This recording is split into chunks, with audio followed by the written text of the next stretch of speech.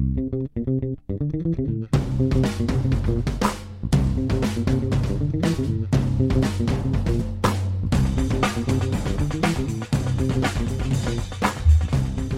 there, it's Gary Parrish. It's Friday, December 22nd, 2017. Welcome back to the Eye on College Basketball Podcast. I got Matt Norlander here with me, and this is the third of three podcasts we're going to do this week. We did one Tuesday, did one Wednesday. I've been keeping track. This is the third. So if you haven't subscribed yet, please go do that via iTunes. Rate it favorably. Continue to write great comments, please. You guys have been awesome about doing that. We appreciate it. Our bosses, I think and hope, appreciate it. So we encourage you to keep doing it. And I want to give full credit where credit is due right at the top. I have a busy Friday ahead of me. This is Friday morning. It's about 9 a.m. Eastern when we're recording this, and I got a long day. I really got like an impossible busy 24 hours in front of me. I won't bore you with the details, but just trust me, I'm telling the truth. So I asked Matt Norlander Thursday afternoon. I said, hey, man, if you can swing it, let's try to go ahead and knock out this third podcast of the week early Thursday night so I can just wake up on Friday and focus completely on television stuff here in New York. And Norlander basically said, he said, we can do that because he's agreeable usually. He said, we can do that, but there are a lot of ranked teams playing Thursday night. Some of them are playing late Thursday night. We might look silly if we upload a podcast Thursday night after one of them loses, but that podcast was actually recorded before the loss, so we're not even addressing it. So I thought about it for about 2 seconds, 3 seconds, and I agreed. And so we put the podcast off till Friday morning, and then Gonzaga lost at San Diego State late Thursday night. So, Norlander, let me ask you this. When you delayed the pod, was it because you figured the Zags were in trouble at San Diego State, or did that late result last night surprise you as much as I'm sure it surprised at least some Gonzaga fans? Oh, I'm an oracle. Obviously, I knew what we were looking at, and no, I simply thought that given the amount of ranked teams in action, and a couple were just in some interesting spots, that a loss seemed more likely than not. And for Gonzaga here, I'll just give San Diego State some credit for getting this win because it really needed one. The Mountain West really needed a win of this kind here. Perhaps it makes the West Coast Conference stuff a little more interesting. I think St. Mary's is still sitting at just 2 losses, but most of their non-conference schedule hasn't been nearly as good as Gonzaga's. But Gonzaga is a little bit of a vexing team. I don't think this is a shocking outcome. This is obviously the first really good win of Brian Dutcher's career at San Diego State. For those that might not be aware, Steve Fisher is in fact retired. He doesn't coach anymore. He's not that coach, and he was on the list yesterday of the Hall of Fame. We talked previously on the previous podcast about our issues with the recent decisions. Well, they unveiled their massive list of candidates, the first list, and Steve Fisher is actually on that list along with Bob Huggins, Raleigh Massimino, Eddie Sutton, and plenty of other coaches who have been on there before. But San Diego State, there's a lot of curiosity as to whether that program can maintain most of the level of success it's had over the past decade under Fisher. And I want to remind people that the San Diego State program was brutally bad for decades and decades before Fisher got there, and what he built there is really, truly incredible. I mean, it would be like if you looked at something, honestly, like if you looked at San Jose State right now, and what has San Jose State really ever been in basketball, and then picture a scenario where San Jose State is competing for a number 2 seed in the NCAA tournament. Well, San Diego State did that under Fisher, and it was incredible. For Dutcher now, it's can you take what was built there and maintain a top 3, top 2 status in the Mountain West? We don't know yet, but this was the first really big win. Gonzaga continues to be, I think, a good team, but a team that's going to be perhaps flawed because there aren't the guys in place, I think, down low to allow Gonzaga to be a truly elite team. I still think this is the best team in the WCC, and its losses for the most part are respectable. Last night was on the road, obviously. Double overtime to a Florida team that I know has taken on some bad losses. I still think Florida's good, and then there's no shame in losing to Nova on a neutral, even though it wasn't exactly a super close game there. So Gonzaga sits at 10-3 right now, and where do you have them, just as I transition back to you, where do you have them in your top 25-1? I updated it this morning, just filed it a little while ago. I dropped them down to 21.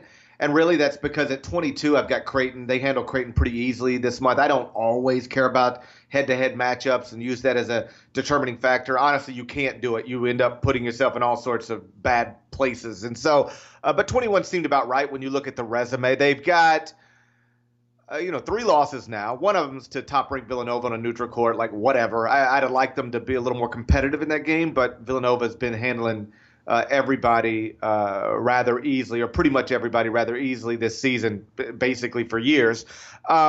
They've got the double overtime loss to Florida. That didn't seem bad at the time, and it's still not bad. I mean, a 2 OT loss to a top 30 KenPom team, but Florida has lost, I believe, 4 of 6 games since it beat Gonzaga out in Portland. So that Florida team's not as good today, or doesn't appear to be as good today, or at the very least, it hasn't played well. As well as it was playing in Portland. That loss looks different today than it looked on November 24th. And then last night's loss, not great. I mean, San Diego State's top 60 at KenPom, so they're not embarrassing.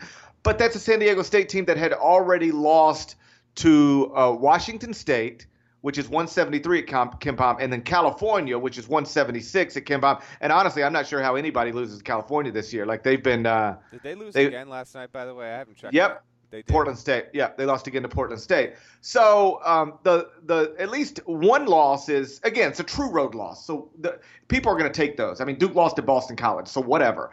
But still, those are the losses. The wins are a neutral court win over Texas, which is good, better than a loss. Texas top 40, middle of the pack Big 12 team, I think. Is a home win over Creighton, which is good, top 30 KenPom team, and they beat them 91-74. And then a neutral court win over Ohio State, which may or may not look good in March. I mean, I'm not convinced Ohio State is going to maintain its status as a top 50 KenPom team, but it is right now a top 50 KenPom team. The larger issue for Gonzaga isn't what they are now. It's that this is basically what they're going to be. They don't have opportunities anymore. St. Mary's was preseason top 25, but St. Mary's ain't going to be able to get back there, I don't think, because they've already taken losses that we didn't think they would take, most notably the Washington State one, but also to Georgia. So they're going to have a hard time because they don't have opportunities to get wins. They don't even try to create opportunities to get wins. And then BYU's down. I mean, what Gonzaga needs more than anything is every year St. Mary's to be really good and BYU to be really good. And when I say really good, I don't mean Duke and Kentucky good. I just mean as good as those programs are capable of being on an annual basis. And right now, I don't know that St. Mary's is that, and certainly BYU isn't that. And so what it means is, Gonzaga won't play another top 100 team until January 18th. Only plays 2 more top 50 games in the regular season because nobody other than St. Mary's in the WCC is in the top 50. So what we're going to do is what we do lots of years, because this happens basically every year. Unless Gonzaga, runs through its non-league portion of the schedule, records big wins, and avoids questionable losses, no matter what they do in the WCC, people discount it. They say, hey, listen, okay, all they're doing now is beating up on bad teams. We saw when they were playing real teams in November, December, and they didn't look so great. It's why a few years back, and Mark doesn't have one on the schedule right now, but a few years back when John Calipari was at Memphis, Mark Few was at Gonzaga, they both had the same problem. They would dominate their league, just completely overwhelm everybody. So if you remember, Gonzaga and Memphis actually scheduled home and homes that they would play in like January or February so that they could get a big test, later in the calendar. They could get, a big national television game. I think it was game day once upon a time. In January and February, because Conference USA games didn't register that way and WCC games didn't register that way. Well, Gonzaga didn't have a game like that on its schedule going forward, so they're going to have to deal with skeptics going forward, which isn't the biggest deal in the world. They've been dealing with that for 2 decades now. So my guess is they'll start racking up wins in the WCC schedule. The people who want to be skeptical will point to, okay, what have they really done besides beat a middle-of-the-pack Big 12 team and a middle-of-the-pack Big East team? And then Mark Few will have his team in the Sweet 16 for the 4th consecutive year, one way or another. That would be my prediction. But if Gonzaga wanted to spend January and February in the top 10 and not having to answer questions, they needed to knock that one out last night. Yeah, and I want to just bring a little more detail into their situation in the WCC, because they are hurt by – they would have just slightly better opportunities for slightly better wins to slightly improve their resume, to slightly give them a better shot, and maybe 1 or 2 seats higher if they do well in the league. If they just had a few more results go the way of their in-conference foes. St. Mary's, let's just leave them what they are. They're 10-2, whatever. Both those losses for St. Mary's were on neutral floors. But, San Francisco, for example, was supposed to be a top 125 type team, in my opinion, and I think by a lot of the empirical models in the preseason.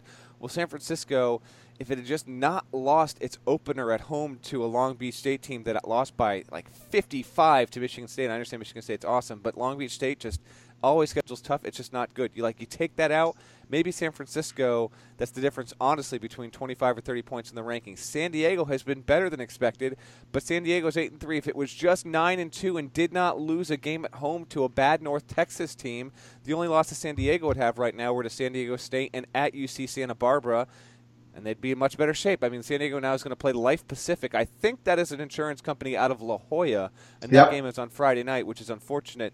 But the overall point I'm getting at is the WCC at the top is not where it needs to be, and then even if you go to that next level with the teams like San Francisco and San Diego in this kind of year, if they were just a little bit better, I do think it would truly make a difference for Gonzaga. Instead now, for Gonzaga to give itself its best possible chance, it's going to have to try and pull off what it's done in so many years, and that's essentially, you've got a 2-loss cushion in your own league, and I think that they can get out of the league probably by the time they get to the tournament with 2 losses. 3 wouldn't shock me, but because they blew a few opportunities, I don't think this is going to be a situation now where Gonzaga is going to be able to compete for that 3, 4, 5 seed. You could reasonably say right now Gonzaga should be a 1-loss team, and if they were a 1-loss team, they'd be a top 10 team, and nobody would question anything if the 1 loss was simply to Villanova. But now sitting here with 3 losses to a Florida team that has dropped out of the top 25 and a San Diego State team that is just whatever. You mentioned, what Steve Fisher was able to accomplish at San Diego State, and it really is remarkable. When you talk about, some of the take nothing and turn it into something stories, and at least the modern era of college basketball, I think you start with what John Calipari did at UMass, because that was like taking over Southern Miss and turning it into the number 1 basketball team in the country. Certainly, I'm not pretending Wichita State started with Greg Marshall. They didn't. Mark Turgeon took them to a Sweet 16. But certainly he has taken that program from outside of a power structure, traditional power structure, and turned it into one of the 10, 15 best programs in America. Obviously, what Gonzaga has been able to do by investing in Mark Few and those facilities in that program, and then being able to keep Mark Few, that's a great nothing to something story. I can remember, I think when I was in college, so we're like 90, I want to say maybe 96, 97, 98, somewhere in that window, maybe 99. Couldn't have been past 99. I was out of college by then. But Gonzaga came in to play Memphis at the Pyramid in a bye game. And we were like, who are all these white dudes? Like, we just thought it was funny. Like, what's Gonzaga?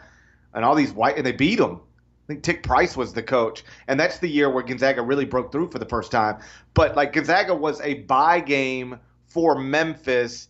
And I was a college basketball fan who had a very limited understanding of even where Gonzaga was. And so to contrast that with here we are, less than 20 years later, and Gonzaga is one of the biggest brands and most successful programs in America, that is an unbelievable, takes nothing and turning into something story. But what Steve Fisher was able to do at San Diego State, I mean, pretty remarkable. And it belongs on that list somewhere. All that said, and this was my initial point, this San Diego State team ain't one of those San Diego State teams, I don't think. So I'm not certain that this is going to be able to be chalked up by Gonzaga as a, quote, quality loss, on Selection Sunday, because I think San Diego State will probably still remain a sub-50 KenPom team, and those types of losses don't usually count as quality losses. Let me tell you about SeatGeek, which is the best ticket purchasing app in the whole wide world. You can get tickets to anything at SeatGeek. So if you haven't downloaded the app yet, go download that app, put it on your stupid phone, and next time you're getting ready to buy tickets to anything, make sure to use the word promo code CollegeBB. That's CollegeBB at SeatGeek. because when you use that, you're going to get $20 off your first ticket purchase. And it doesn't have to be college basketball tickets. I know that might be misleading. College BB, you think, well, if I'm going to buy college basketball tickets, I'll use college BB. No, you could use it NBA tickets, NFL tickets, bowl game tickets, concert tickets, Christmas gifts. You realize Christmas is like right around the corner. You're probably still buying for people. Why not tickets to some event that they'd want to use, that they'd want to attend? I have a family member, full disclosure here, who's a big-time University of Memphis fan. These days, more football than basketball, but still. The Tigers are playing in the Liberty Bowl on December 30th, and the opponent's Iowa State. In other words, they're in a bowl game in their home stadium. Tickets are, I think, either almost sold out or completely sold out. And so if you're going to buy them, you got to buy them from a secondhand a ticket distributor. Well, what did I do? Christmas presents. Okay, I bet this person would like to go to this. I went to SeatGeek. I found a couple tickets. I purchased them. I couldn't use the promo code CollegeBB because it wasn't my first time to use SeatGeek, but you can. That's my point. So use it. Promo code CollegeBB. CollegeBB to get $20 off your first SeatGeek purchase to any kind of live event you want to go to. That's SeatGeek, millions of tickets in one place. Norlander. Since we last recorded a podcast, Wofford beat North Carolina. Wofford was, I believe, a 25 or 25.5 point underdog. That makes this, by some measurements at least, if not all measurements, the biggest upset of the college basketball season. Your thoughts on Mike Young and is it the Terriers going into the Dean Smith Center and knocking off the reigning national champions? Indeed, the Terriers. Seth Davis had a tremendous tweet / stat, and he said all-time wins in Chapel Hill. I know, I saw this. 1, Clemson 0. Of course, Clemson is like 0 for 59 or something like that. How is that even possible? Wouldn't you just get lucky one time? That's a gorilla stat, my friend, and that is incredible. That they're in state. You know, Wofford is in South Carolina, Clemson is as well, and this is clearly, arguably the biggest win in Wofford history. They have been NCAA tournaments. Mike Young has taken them there. He is a true gentleman of the sport, at least in my dealings with him. He is honestly like, I don't know how much you've ever talked with Mike Young or not, GP, but like, just because maybe there's just a little bit more of an age difference, and I'm not necessarily calling Mike Young old. He's old enough to be my father, so he has a fatherly disposition about him. And this kind of win happened for him. That's really, really awesome, man. I mean, for Carolina, they had the brutal showing against Michigan State. Now they had the home loss against Wofford. If we want to take from both those losses and say, hey, this team is flawed, shows they're not going to win a national championship, I can't fully go there, but I totally get it. Like, if we get to the end of the season and we say, listen, these things indicated why UNC just was not going to be the team it was last season, I get that. They're still young down low. They were going to take a step back. But Wofford is a team that's capable of shooting it. I kind of want to just make the game more about them. They aren't going to be – I don't think they're going to be the best team in the SoCon. But they got this dude, Fletcher McGee, who shoots like 97% from the line for his career. He is a 53% three-point shooter. He is already at more – he's a junior right now. He's already at more than 1,000 points. I think he'll probably finish his career with like 2,500-plus points at the D1 level, and that is not common. But he is really, really good. I was texting with Mike on Thursday morning, and he said Fletcher McGee is a workout maniac and has just really put the time in. He said, I should be surprised, I guess, with what he's been able to do, but I kind of am not, just because I'm telling you, Matt, he is just an absolute freak when it comes to doing the right things, working out, getting his body in shape, and wanting to just get better overall. He is what did I see? He's a top one of the NCAA stats list right now, and I can't remember what it is, but he's third in scoring per game behind Trae Young and someone I can't remember, so apologies to that player. But just an awesome thing for Wofford to pull off, and they just barely held on, but nevertheless, that's a lifetime memory for them to go into Chapel Hill and beat the first-ranked team in program history. It never happened for them. Yeah, I mean, what a tremendous win for that program, for Mike, for those players. I mean, you're exactly right. That's the type of thing where, they'll be sitting around 20 years, none of them NBA players, none of them playing professional basketball. And most of them probably never have, if not all of them, never had played professional basketball. That's the biggest basketball memory they'll ever have. And it'll be just like, when former athletes get together and they go, hey, remember when? Now they've got to remember when we were in Chapel Hill and we knocked off the reigning national champions. What an awesome moment for those guys. And as for what it means about North Carolina, I suppose we'll see. Obviously, when you're favored by 25 points, it's shocking when you lose that game, independent of the details. But after watching them remain so composed and so focused on Sunday afternoon at Tennessee in front of a sold-out and hostile Thompson-Boling Arena, like you just thought, okay, they're built for this maybe. Like, and in a way that I didn't necessarily anticipate in the preseason. Like, okay, you can go in there and trail the whole game, but then make big plays down the stretch, stay composed, get out of there. That was super impressive. So in like a 4-day span, I think Tennessee had one of the more impressive performances, at least closes in a game, like coming from behind in the final minute to knock off a good Tennessee team in Knoxville. And then they backed it with one of the craziest, like, what are you doing performances of the season, losing at home to Wofford. But, they are relying on a lot of pieces that aren't used to being relied on, most notably at the top of the roster in Luke May. So perhaps that's an explanation. But either way, I'm with you. Let's focus more on Wofford than North Carolina. Just a terrific, terrific win for that program, for that coach and those players. Brian Bowen gave his first interview, spoke publicly for the first time on Thursday afternoon on Outside the Lines, and essentially said if there was a payment made between Adidas and his father, he knew nothing about it. Even went so far as to say he still doesn't believe that it actually happened. Also said that his goal is to play college basketball still. And when asked if he's talked to his father about this, he said, nope, we just haven't talked about it. I don't want to talk to him about it. And it was just sort of bizarre, or at least answers that I find hard to believe. Do you find hard to believe what Brian Bowen said Thursday afternoon? I do find it hard to believe. He said like his father and him have like gotten even closer. Well, if that's the case, right. Listen, I cannot remove the very strong possibility from all of this that Bowen is appropriately lawyered up and was appropriately coached and went as far as he could in saying what he could, but still has opted not to reveal other things. I do allow for the very true possibility that most of this stuff went over his head, and he was unaware of some of it. I think that is absolutely something that could be on the table.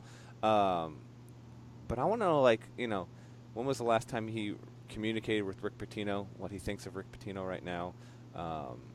Does he have, what biggest regrets does he have about his recruitment process, just in terms of, just a quick reset here for people that might not be aware, Bowen was the one recruit in his class who was the hardest to read. For so many months, it was no one really knows what this kid's feeling, where he's going to go. His list keeps changing. Random schools keep popping on the list. And then Louisville comes in late out of nowhere and ends up getting him. Well, now that we know what we know, we understand why that was happening.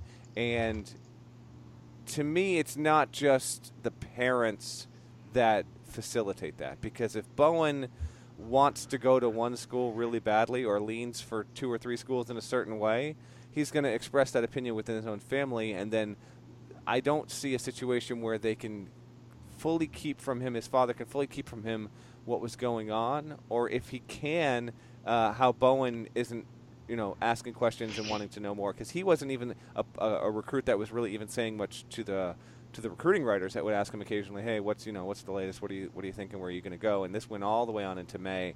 So will he ever play college basketball? I'm not sure. That's a really good question. Remember, the FBI has freed him from their portion of the investigation. Now he will have to deal with whether the NCAA ever winds up getting him eligible, because the big picture is, how has this FBI ordeal affected his long-term goals of playing basketball in college, if possible, or professionally? He's in a tight spot because he wasn't seen as a one-and-done, perhaps maybe not even a two-and-done prospect, but can he even play college basketball? And if he can't, what market can he get overseas? This whole thing is obviously massively screwed up his life. I'm not going to call him a liar, because that seems vicious, but I don't believe him. I do believe it's possible that he didn't know that there was a 6-figure payment being negotiated above his head, although it seems difficult to do anything above his head given that hair. It's Odell Beckham hair right there. What in the world? But if it's true that he didn't know, the rest of his story doesn't make any sense because he wasn't supposed to go to Louisville. Why did you go to Louisville? He was asked, did your parents put pressure on you, push you to Louisville, guide you to Louisville, suggest that maybe you should consider Louisville? He said, no, not at all. Well, then why did you go to Louisville? Like, why out of nowhere did you go to Louisville then? By his own admission, he was close to going to Arizona. So then why do you move to go to Louisville? You don't know anything's happening above your head. Your parents aren't pushing you, nudging you, anything to Louisville. You just decide to go to Louisville. Tell me why. That doesn't make sense. Okay, now your dream is to play college basketball. That's what he said. That's the word he used, dream, my dream, play college basketball. Okay, that dream's been taken away from you, allegedly because your father negotiated a deal with Adidas and perhaps Rick Pitino as well. You haven't talked to your dad about that? Your dad ripped your dream away without your knowledge, and you haven't talked to him about that? You haven't even asked him? I could understand forgiving him. Like, what if you go to your dad and say, Dad, what's up? And your dad says, hey, listen, here's the deal. This kind of stuff goes on all the time. I want to take this money and put it in a fund for you. Whatever, however you write. I can understand forgiving your father. But like not even talking to him about it, like you're ineligible probably forever, not going to get to, even attempt your dream, your self-described dream, and your father's the reason, and you haven't talked to him about it. And oh, by the way, I haven't talked to my father about it, but we're closer now. What? Yeah. I mean, does any of that make any sense? It doesn't. No, it doesn't make any sense. The Louisville end of this stuff doesn't make a lot of sense. Right. None of it makes any sense. And so now the question becomes, like, what should the NCAA do? And Mike DeCourcy wrote that they should clear him and allow him to transfer. And I obviously respect Mike. And I'm usually pro-player. I mean, if you read me, listen to me. I'm usually pro-player. I want Jalen Hayes to be cleared. I want the kid at NC State to be cleared. I'm usually pro-player. I don't think I am here. And here's why. If the NCAA acknowledges that this happened, that there was a six-figure deal negotiated by, in some ways, a player's family, father, but the player, we don't believe, knew anything about it because he says he didn't know anything about it. So we're going to allow that person to play college basketball? I mean, haven't you just laid the playbook down? I mean, every time, like, hey, parents, go negotiate whatever deal you want to negotiate. A, you probably won't get caught. But B, if you do get caught, just make sure your kid says he didn't know nothing about it. Then you could be just like Brian Bowen, go play college basketball anyway. I think he should be done. Like, rule him ineligible, keep him ineligible, and let him either attend college on scholarship at Louisville, which is certainly fine by me, get your college education if you want to, or get on with your pro career in whatever form that is. But I guess my two large points would be this. His story doesn't make any sense. And I know you said that perhaps he was lawyered up and coached on what he could say and what he couldn't say. I would say this: if you can't perform any better than the way he performed in an outside the lines interview, you shouldn't do it. Like, if you can't do better than he did, shouldn't do it, because you're better off just staying quiet, because now he just looks weird, silly, and possibly like somebody who's not telling the truth. At least to me, from my perspective, his story doesn't make any sense whatsoever. He shouldn't have done the interview. And then beyond that, he shouldn't play college basketball going forward, because the lesson here, if you're trying to teach a lesson, should probably be, hey, parents, if you care about your kids, be careful, because look at what this young man's father did to this young man's college career. He ripped it away. For what? For greed? Like, is it worth it? Taking away your kid's dream? Is it worth it? And again, Brian Bowen's father, not the first father to do something like this, or the first uncle or cousin or AAU coach or high school coach or whomever. But he got caught. And when you get caught, there should be a price to pay. And this should probably be the price. And I hate it for Brian Bowen if he genuinely was unaware. But to allow him to play allows parents going forward to do whatever it is they want to do. And if they happen to get caught, just make sure the kids say, I had no idea, and then you can play like Brian Bowen play. I don't like that precedent at all. Unless you just want to get rid of amateurism, which I'm fine with, as we said a million times. But as long as you're going to stay tied to these ridiculous rules of amateurism, then you got to enforce the rules. Yeah, I agree. CBS Sports Classic is scheduled for Saturday. It's down at New Orleans inside do you know what the arena is? Love the arena. It's some sort of smoothie center, right? It's the Smoothie King Center. I love the Smoothie King Center. It's the Smoothie King Center in New Orleans. North Carolina, Ohio State's the early game. Kentucky, UCLA is the later game. Obviously, in a year like this year, we'd like to get Carolina, Kentucky, but I think that's what we got last year in Las Vegas. Got to switch it up. So we got Carolina, Ohio State, Kentucky, UCLA. You put either the Tar Heels or the Wildcats on upset alert? Maybe Carolina. Maybe just a little bit. Maybe we find out Ohio State got itself a damn good coach and is able to get this kind of win here. OSU is 10-3. We'll see. I got UNC winning that game. Hell, give me UNC by like 10, I think. But the more interesting game of the two here is how UNC responds is plenty interesting. But let's just see how they are able to bounce back against OSU. But Kentucky, I've got by the time most of you listen to this, I'll probably have my story up on CBSSports.com about just the most surprising things about this season, the teams, the players, the stuff. And for Kentucky, I have just a lack of buzz right now. It's just a little surprising, right, GP? I mean, normally in most years, we're talking plenty about Kentucky within the first 6 weeks of the season, and we haven't totally ignored them, but the schedule hasn't allowed for too much overall analysis, discussion, talking points, and that's unusual for Calipari at UK. So Kentucky gets the big stage here. They're a better team than UCLA. They should win this game, and if they're able to win it in any particularly interesting style, then yeah, maybe there's another takeaway because they're hitting a 2-game stretch here. They've got UCLA now, and then they've got on Friday, GP will be at that game. We'll preview it next week. They've got the home tilt against the in-state Cardinals. So I want to see what we get from Diallo and Knox. I think they've both been top 10 freshmen to this point. But yeah, Kentucky hasn't given us a ton of reasons to say too much about them yet so far this season. With Kentucky, I would say that the answer to why there's not a whole lot of buzz around them is they've only played one ranked team all season. That was Kansas in the Champions Classic way back when. They lost that game. And then the other factor is that unlike most years, they do not have like a projected top 5 pick guy. I mean, Kevin Knox is maybe their best pro prospect, and I guess he's a top 10 guy, top 15 guy. But, last year they had De'Aaron Fox, Malik Monk. Once upon a time they had Anthony Davis, Karl Anthony Towns, John Wall, DeMarcus Cousins. Devin Booker, Brandon Knight. I mean, you go through it. Usually they've got like this one guy that everybody feels like you got to watch because he's going to be a possible, top 5 pick in the NBA draft, if not number 1 overall pick in the NBA draft. And they just don't have that. So they don't have a signature win.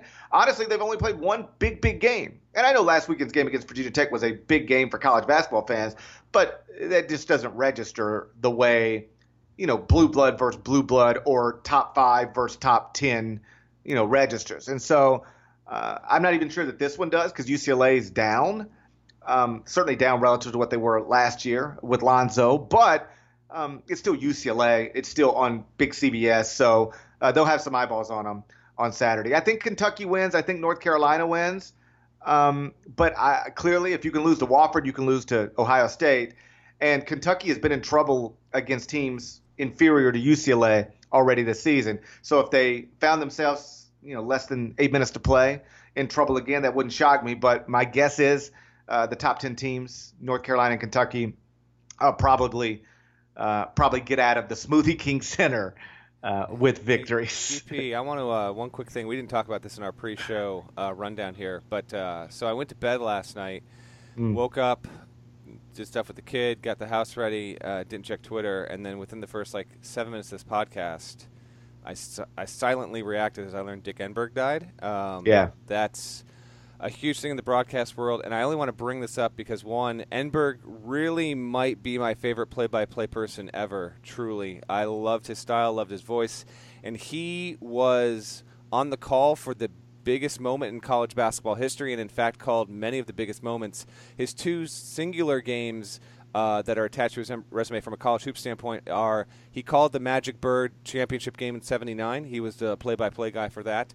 And he was on the call for the, quote, game of the century when UCLA played Houston in the Astrodome. And neither of us were alive at the time, but from our own perspectives, what that game meant and how big it was, I mean, that came at a time as college basketball was really moving into view as a truly national sport, and that game helped build a lot of that. He also called, I think, 8 Final Fours. I'm almost positive he was on that amazing Illinois-Arizona call from 2005. And he was so versatile with everything that he could call. I loved him as a college hoops announcer. Loved really all that he did. Just wanted to pay quick homage to Dick Enberg. That's stunning because I guess it was a heart attack he died of because he was still working. He was still doing things. He was still in the business there. And this certainly comes as a shock. And really, as we close out 2017 here, I mean, in my opinion, this is one of the biggest sports deaths of the year, given his legendary status and considered, truly, truly one of the greats. Yeah, I mean, he's an icon. I mean, everybody knows Dick Enberg. Everybody knows his face. Everybody knows his name. Everybody knows his voice. And if you can ever reach that level of prominence in whatever profession you choose, then you've been pretty excellent at what you've done and made an undeniable impact. So rest in peace for sure. Shouts to Dick Enberg. Shouts to Devin Downey. Shouts to Chester, South Carolina. Shouts to Terry MF and Teagle. And remember, you can subscribe to the Eye on College Basketball Podcast via iTunes. So please go do that. It makes a difference. We appreciate it. And know that we will be back very, very soon. Enjoy Christmas if you're into enjoying Christmas. We'll talk to you soon. Till then, take care.